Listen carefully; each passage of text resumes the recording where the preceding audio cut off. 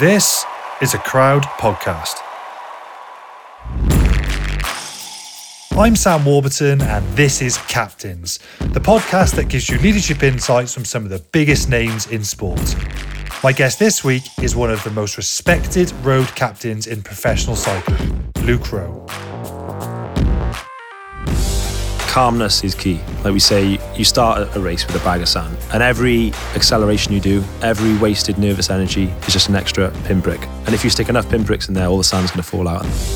You instantly think, well, I've got to start to think of others. I've got to help others. I've got to watch out for others. But essentially, I've learned all you got to do is look after yourself and make yourself better, and others will hopefully follow. It might have been the first time I've said it publicly. It still bugs me, I should have been there. That was a special moment.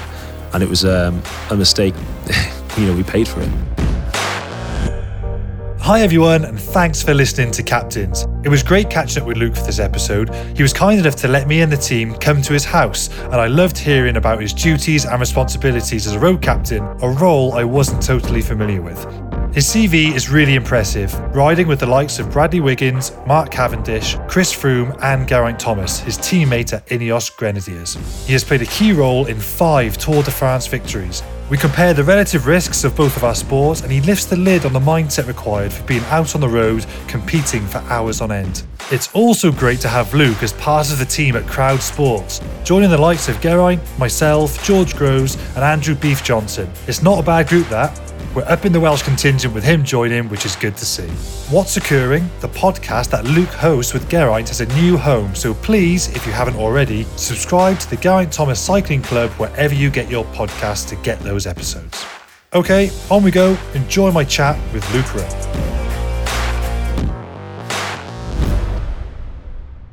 Today is a very special episode. Not only have we been invited to this guest's lovely personal home, also a North Cardiff boy like myself, a cycling legend and a road captain, of course. It is Luke Rowe. So Luke, great to see you, mate. How are you doing? I'm good. First time I've been called legend in a while, so thank you very much for the compliment. I'll take it. Most people think of captains and they might think of a football captain or maybe someone of a more traditional team sport, even though cycling is team and individual. But what is the role of a road captain? Let's just go to the highest profile thing that you've done, or you might correct me if I'm wrong, the Tour de France.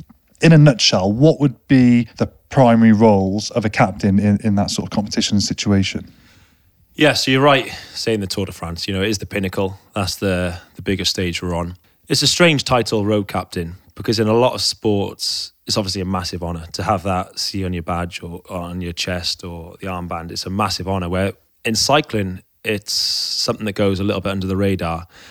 And essentially, you're just a communicator. Sometimes a bit of there for a bit of morale, sometimes just to gather the troops a bit. But the main thing is if you imagine, we can go into all the planning we like. But once we start the race, then it's just us 8 blokes on the road for 4 or 5 hours.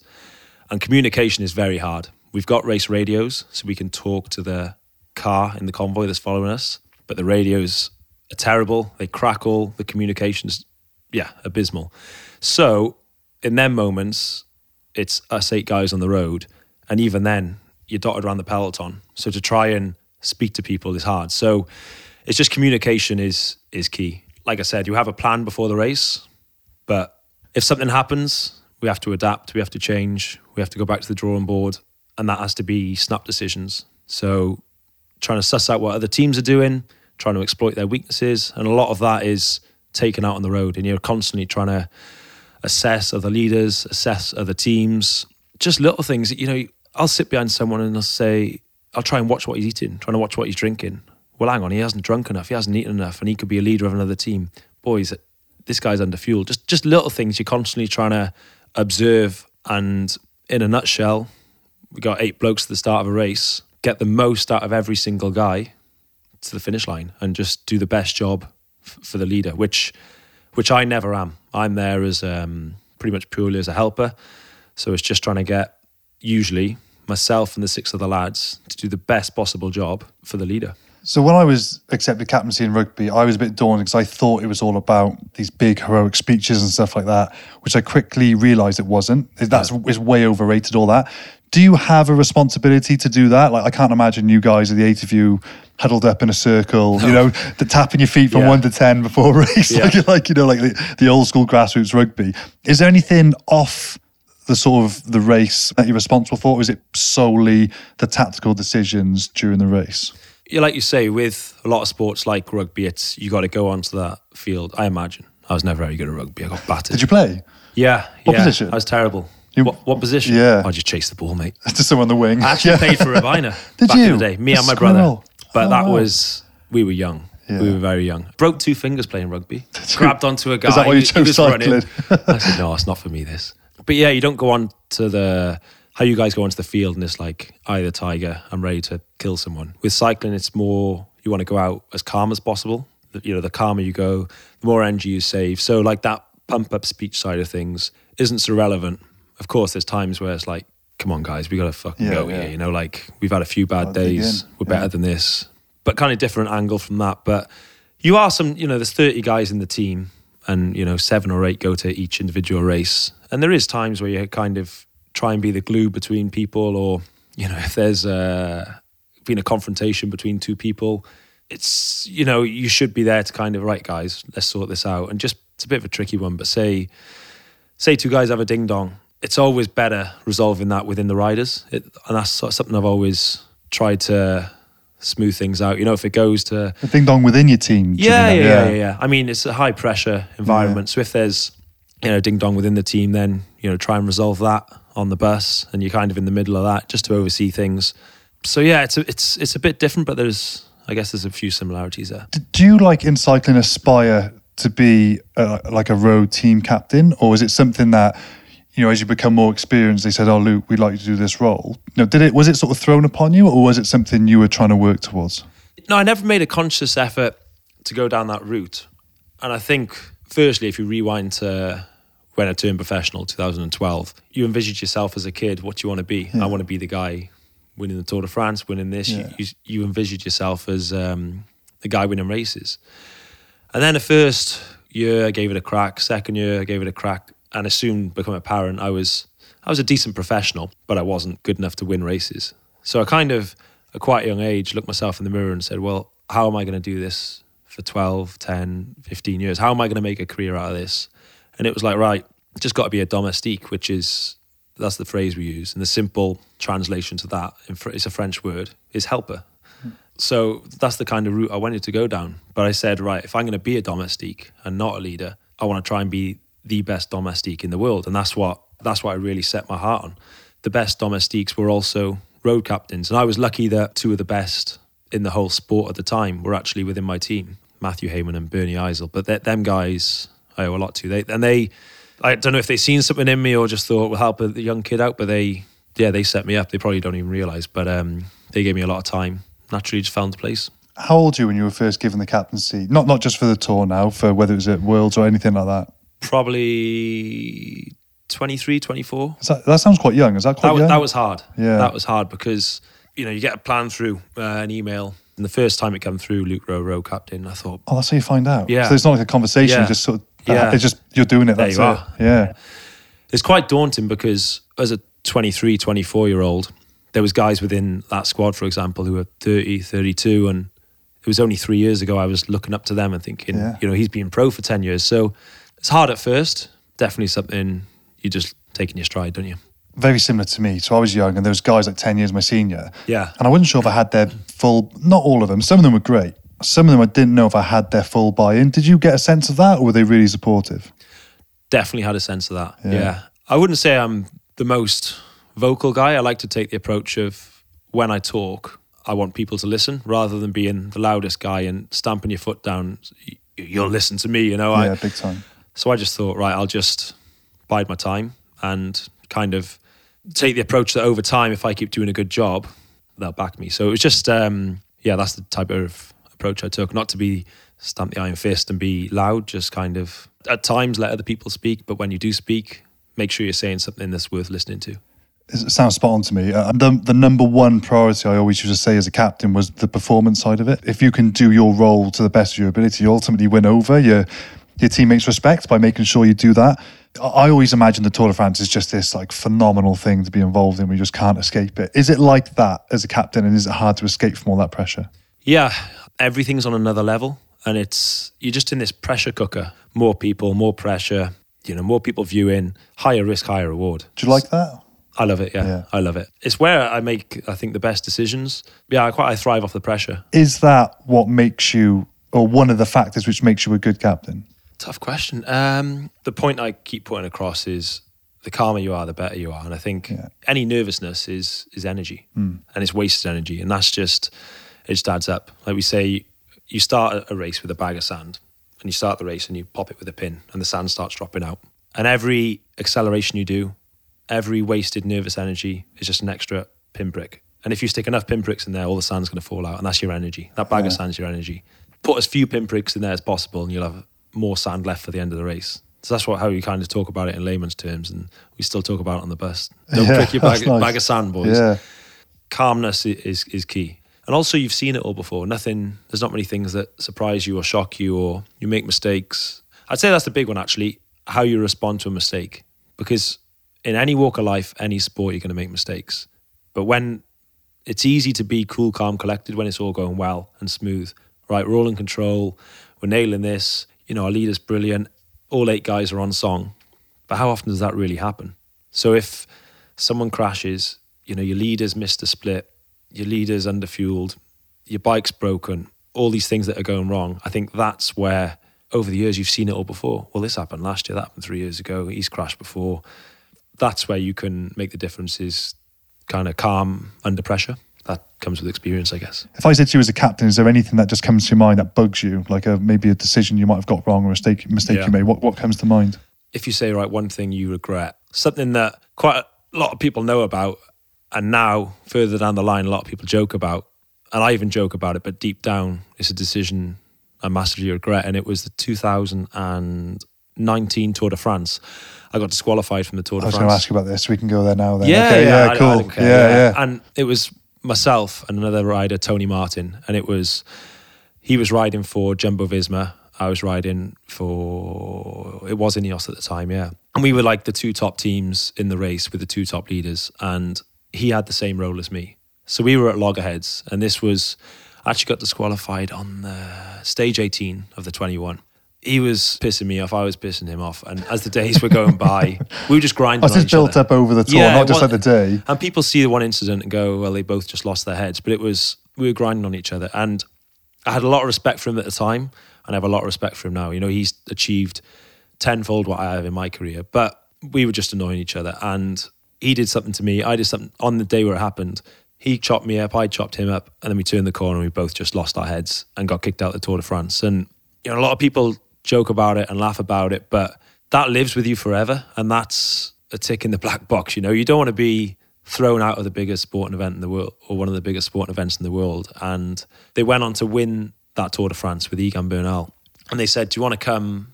No, they called me, they said, Luke, we want you to come back to Paris for the party. And I was like, my head's in the shed, I'm embarrassed to come back.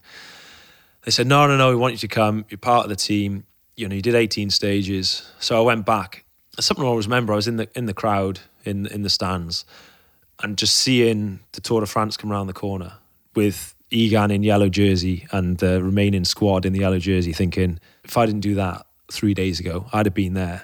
It still bugs me, I should have been there. That was a special moment, and it was a mistake that me and Tony made, and it, we paid for it. And I haven't said that. It might have been the first time I've said it publicly, but that bugs you and that annoys you, and you kind of, a few years later on, you look back and you've grown up a bit, you go, I'm just a plonker, stupid. But we live and learn, don't we?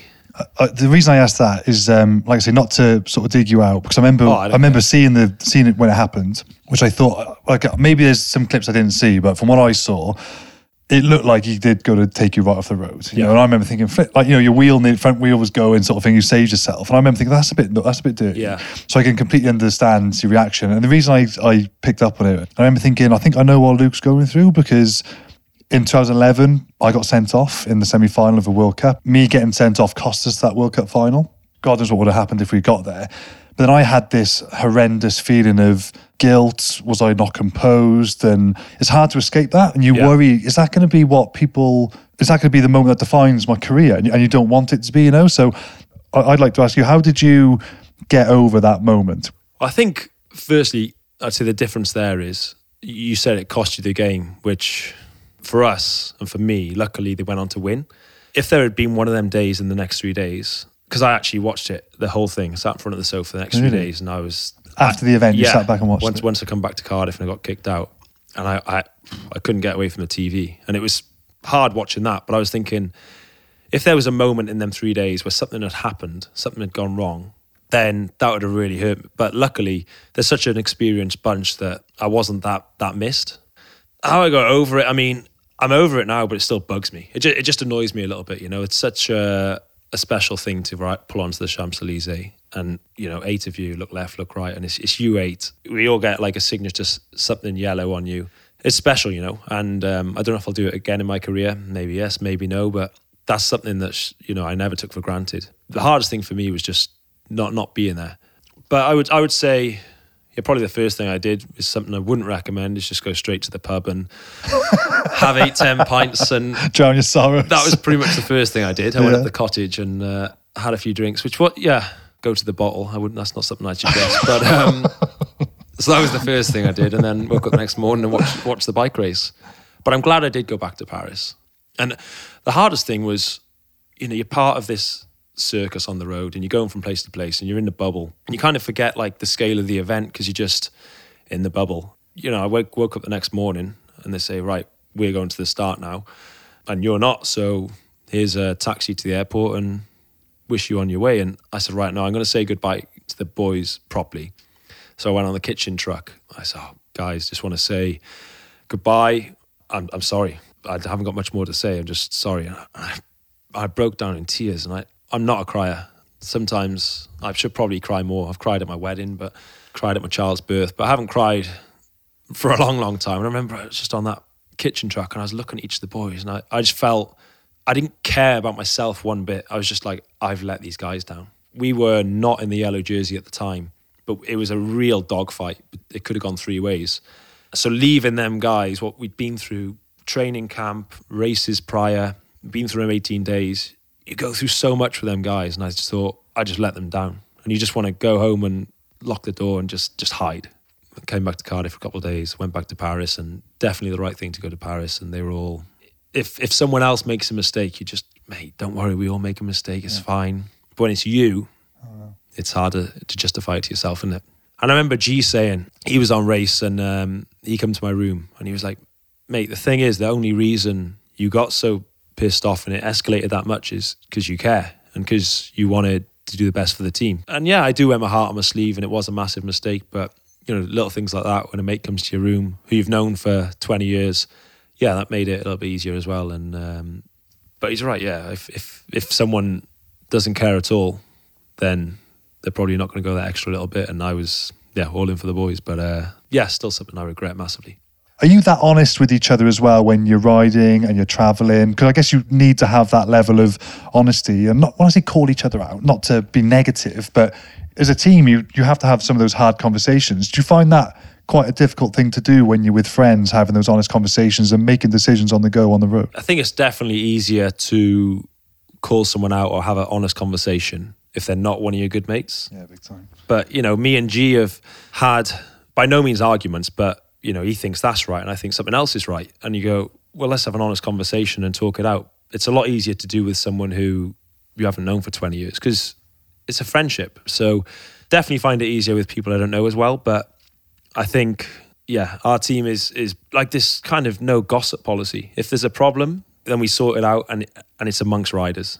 There's no need to go get someone in trouble and go to the higher powers in the team. It's old school. Sit down, we'll deal with it, we'll iron it out, we'll shake hands and we'll get on with it. And that makes it sound like there's a lot of arguments. There's really not. But if there is any niggles, just iron it out. This isn't just me. There's a lot of senior guys who kind of all chip in and make sure everything's above board. And I think that's one of the reasons the team's been successful as it is over the past 10 years. And we've always said, if you're happy off the bike, you'll be successful on the bike. What would be an example of maybe, or is there an example of a disagreement that comes to mind, which might have got heated on the road that you had to deal with? Oh, there's many.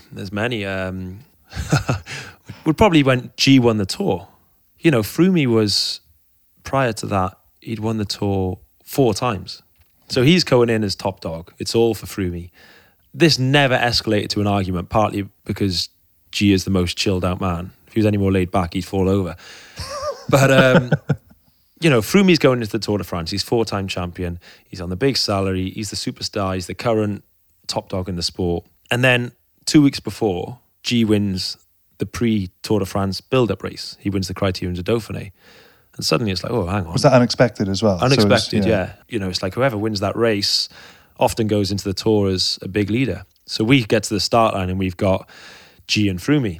It's like, right, well, it's all for Froome. It's all for Froome still. And we actually did, I think it was stage 2 or 3 maybe, a team time trial. So that's where 8 of you, it's a shorter stage, it's 20 to 30k. You get from A to B as fast as you can. Now, if one of the leaders has a problem, has a puncture, has a mechanical, you got 2 options. You either wait for them, so the whole team stops, waits, and goes again, or if you leave them, they're going to lose so much time because they're on their own. The team said the protocol is if Froome has a puncture or mechanical, we're waiting. If G has any issues, we're leaving him. We're going. And I said, well, this is coming from the senior management and DSs. So is that to make sure one of them gets across the line quick? Yeah. But my opinion was you got 2 guys who both have a chance. So this is stage 3 of the Tour de France. It's 21 days. We should keep 2 guys in the game. And G's looking at me like winking, going, yeah, keep me in the game. I said, well, yeah, I think we should wait for G. And then there's a big and R, and Froome was like, well, no, I don't think we should wait for G, because then Froome is essentially waiting for G. That. So that was like already on day 3. Anyway, the final call was, we're not waiting for G, we're only waiting for Froome. And that's what we did. Neither had mechanicals. But G just got on with that being pretty chilled. G just got on with it. He kind of let it go over his head. I tried to say we should have waited for him. Not because he was a mate. If he was German, Ecuadorian, Spanish, doesn't matter. As a rider, for his attributes and what he'd just done, I thought it was the right move to make. But then as the race went on, it became apparent that G was the strongest guy in the Tour. The year he won, he was the strongest guy. How many days in did you start thinking we're going to have this awkward conversation where G starts leading then? Luckily, it just happened naturally. The legs kind of took over, so there wasn't too many words didn't have to be said, because it was just apparent that he was the stronger man. But there was days where, you know, G took the yellow jersey quite early on that year to be in the meeting, and Froome is saying, well, I want to attack. I think the way I'm going to win this Tour de France is I'm going to attack. And we're going, but we've actually got the yellow jersey already. So if you're attacking, you're fundamentally attacking your teammate. And again, there was never an argument. You know, Froome is a great bloke, and like I said, how chilled out G is. But this was one Tour de France that had to be really carefully managed, and that was probably a Tour de France where there was a lot of discussions between myself and G, myself and Froome, myself and the DSs, and it was a lot of conversations going on just to keep everyone on board, because all it would have taken is a small spark for that. It was on the edge, you know. But luckily, Froome is such, he'd won it a few times, and G, you know, he's the most relaxed guy, and you won't get a more, even to the point where if Froome had attacked, G would have probably accepted it because the champion he is, you know. So that was one Tour de France that could have easily exploded but didn't. But there's often confrontations, and I think it's natural. It's more with the young guys. They pop up on the scene and they go, I want to be the best. I want the opportunity. I want the team to work for me. The older guys have kind of been there, seen it, done it, you know how it works, kind of earn your stripes. But more with the younger guys, it's a bit more of a dogfight. Fascinating insight. I love that.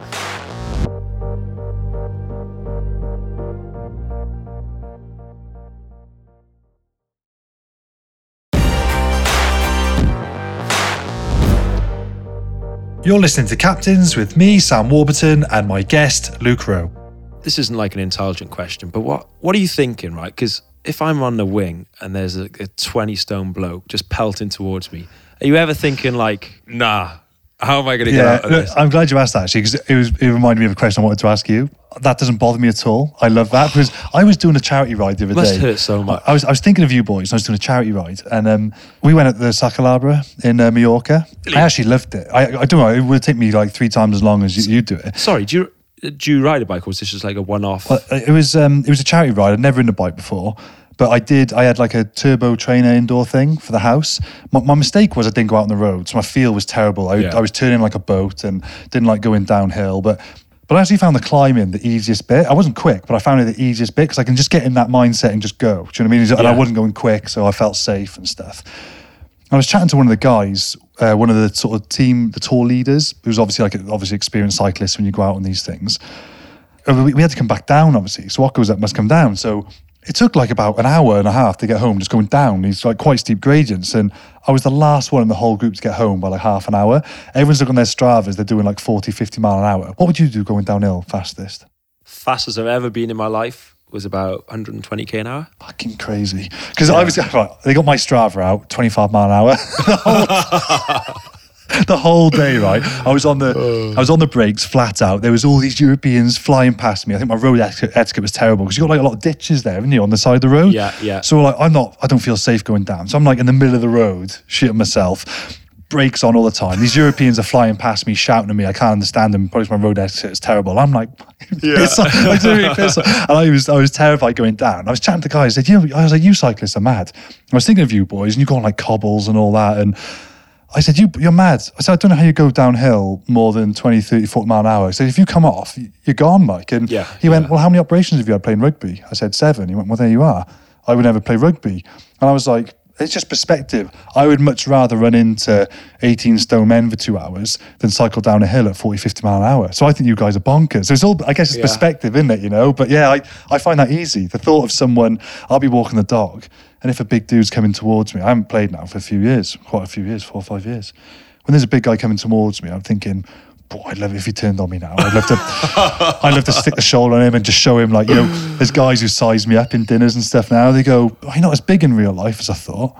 And I go, just a bit of banter, I go, well, run at me and see what happens then. Do you know what I mean? I love that. So that's kind of like, but that's just my comfort zone. That's just where I'm comfortable. So I guess you asked that question about point being is, I guess it's perspective, because I look at what you're doing, I'm like, mate, you're crazy. Do you not feel any sense of danger when you're doing that? Well, you've flipped that on its head very well. I never used to as a kid, or even when I first turned pro, I never ever thought about crashing, consequences in a race, all guns blazing. If I go down, I go down. I'll get back up, or if not, I'll break something or whatever. But now, it is there a little bit in the back of your mind, but only before the race. When I'm in the race, when numbers on my back, it's like, what happens. Yeah. And I think that's mainly through just seeing crashes and seeing... It's been older, being just in a few more of my aware. own. Yeah. Do I want to come home in a wheelchair? Not really. Yeah. But as soon as you get in the race, it's just whatever happens. I heard a psychologist talk about this, and he said the difference between, not you, because you're conditioned to go quick and stuff, but like the difference between someone like myself who picks up, this was a skiing analogy, but similar with a bike. He's like, if you have a kid who's just picked up the skis for the first time, they're like, where's the snow? But you see an adult and they're like, where's the trees? Do you know what I mean? Like, where's the hazards, you know? So your mindset changes when you get older. And that's what I was like on the bike. We went out early this one day, went through some silt, and some guy just took his back wheel away from him, and he had a horrific graze up his leg. I was like, I don't fancy that. And that spooked me for the next 3 days. I was just like going really, I was like, I go at the back, guys, you know? So it's what you're conditioned to. I guess, maybe it's just that. Like, if a guy runs towards me, he hits me, I'm instantly breaking bones. He just snapped me, you know?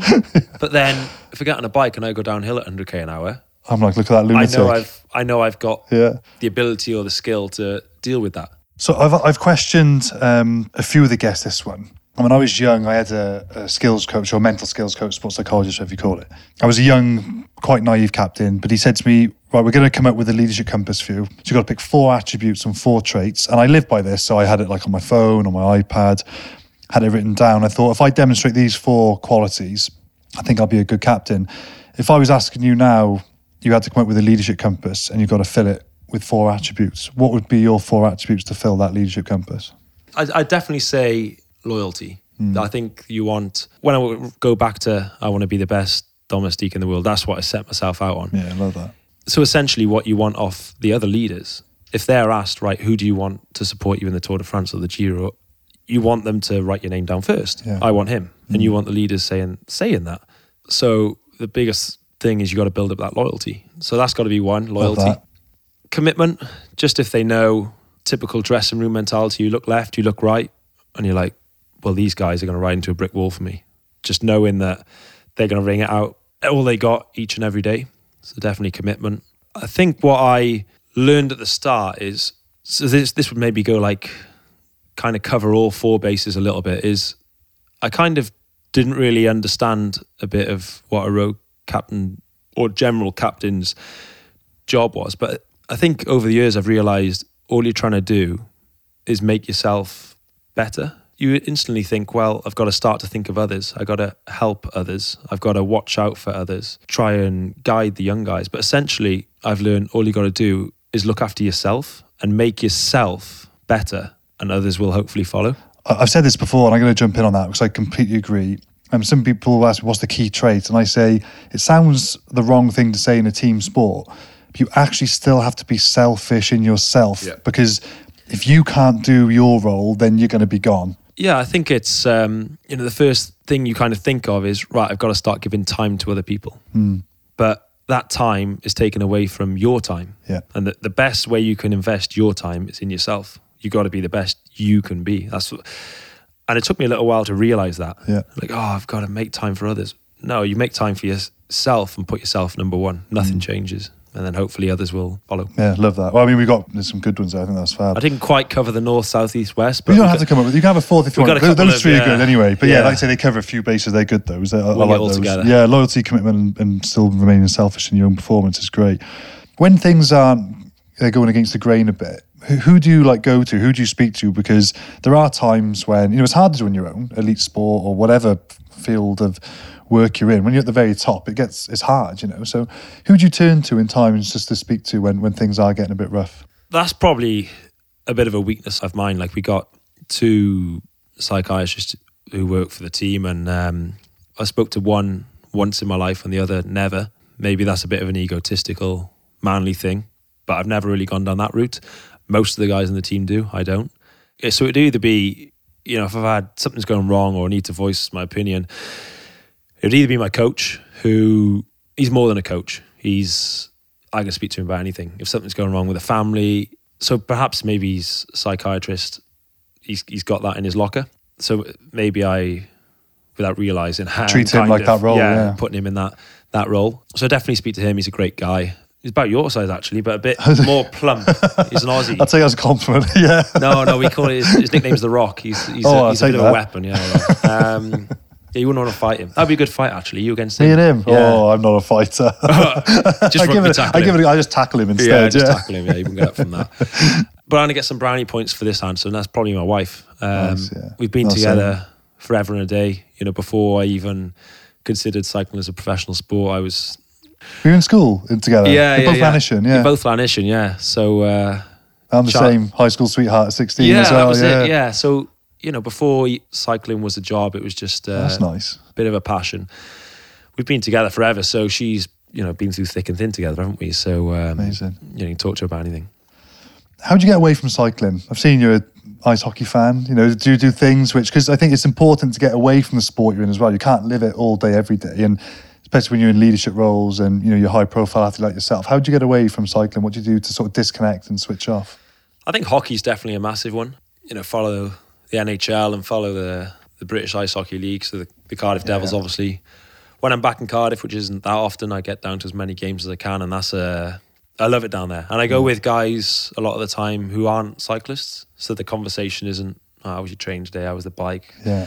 What power are you doing? All that crap. It was just completely different bunch of mates and a completely different sport.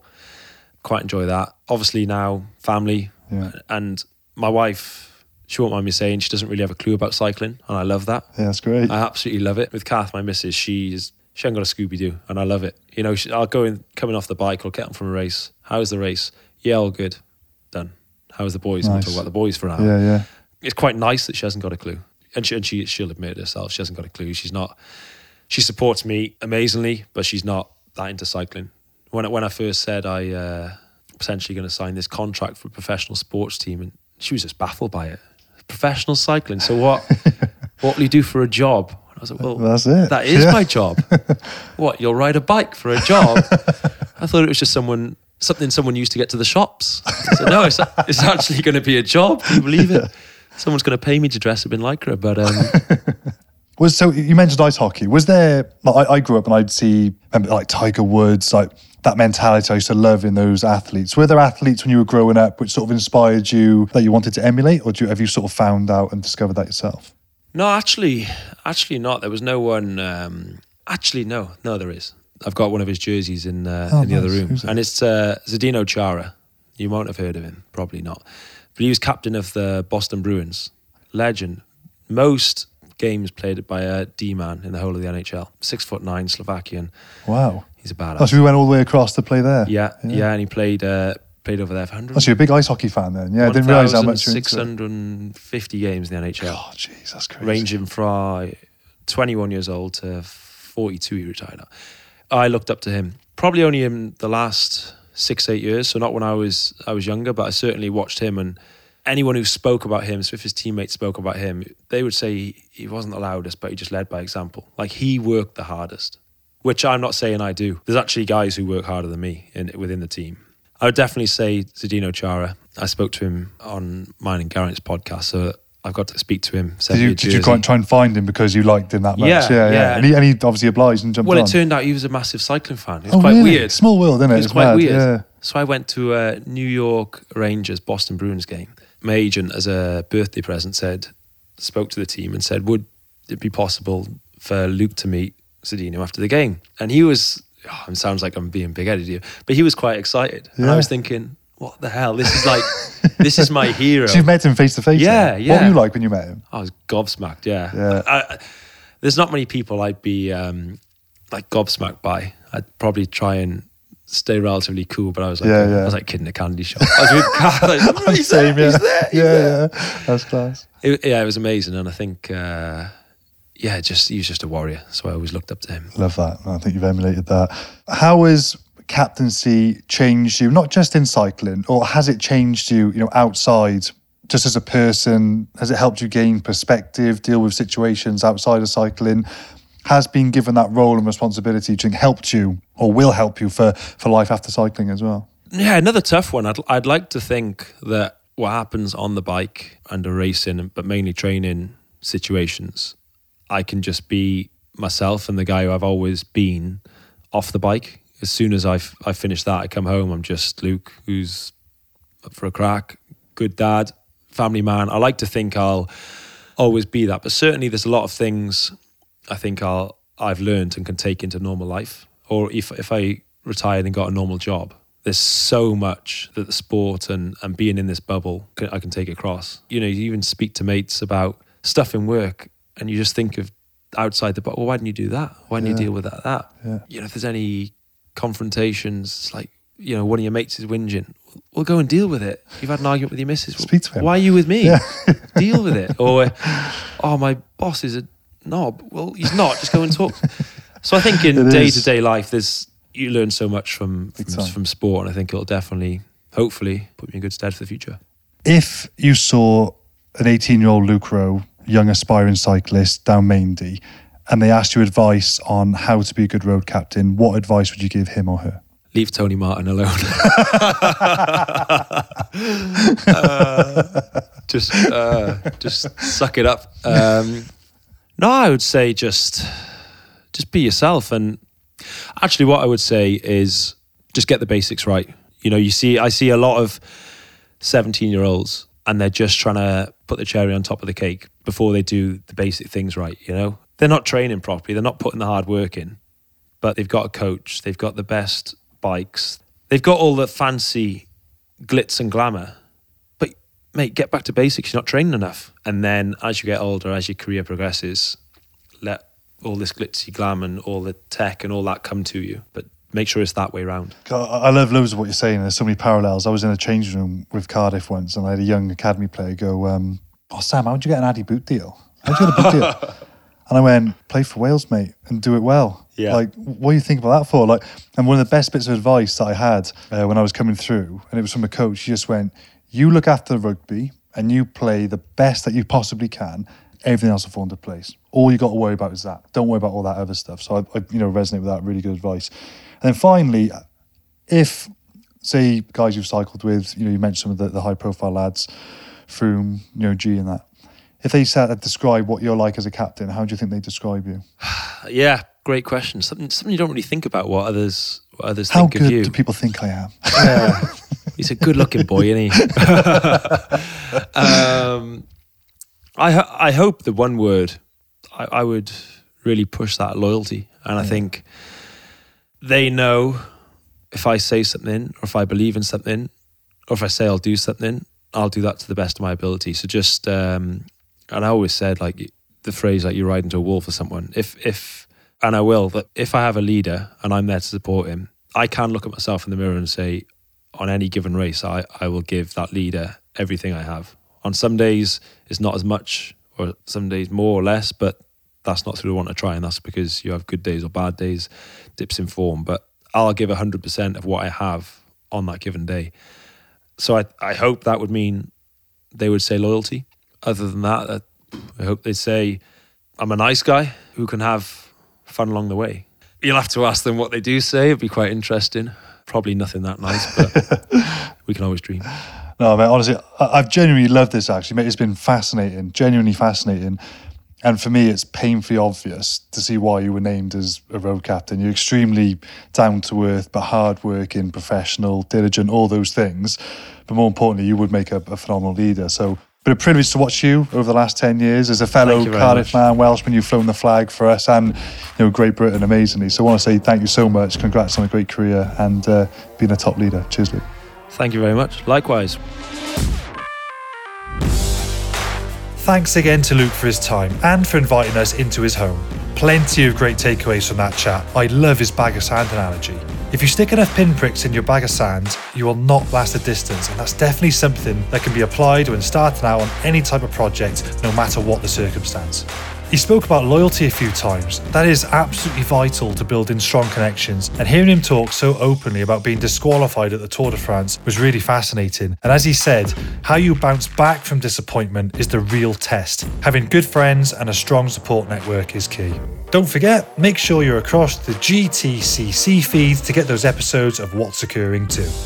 Also, if you want bonus episodes of Captains, you can. Subscribe to Crowd Sports Plus on Apple and you'll get an episode of The Huddle every Thursday, as well as getting these episodes ad-free. You can also listen ad-free on Amazon Music.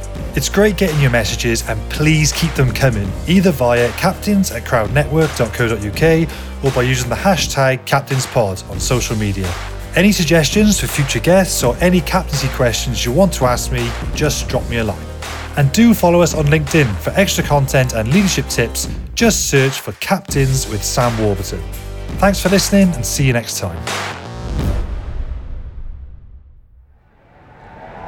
Crowd Network, a place where you belong.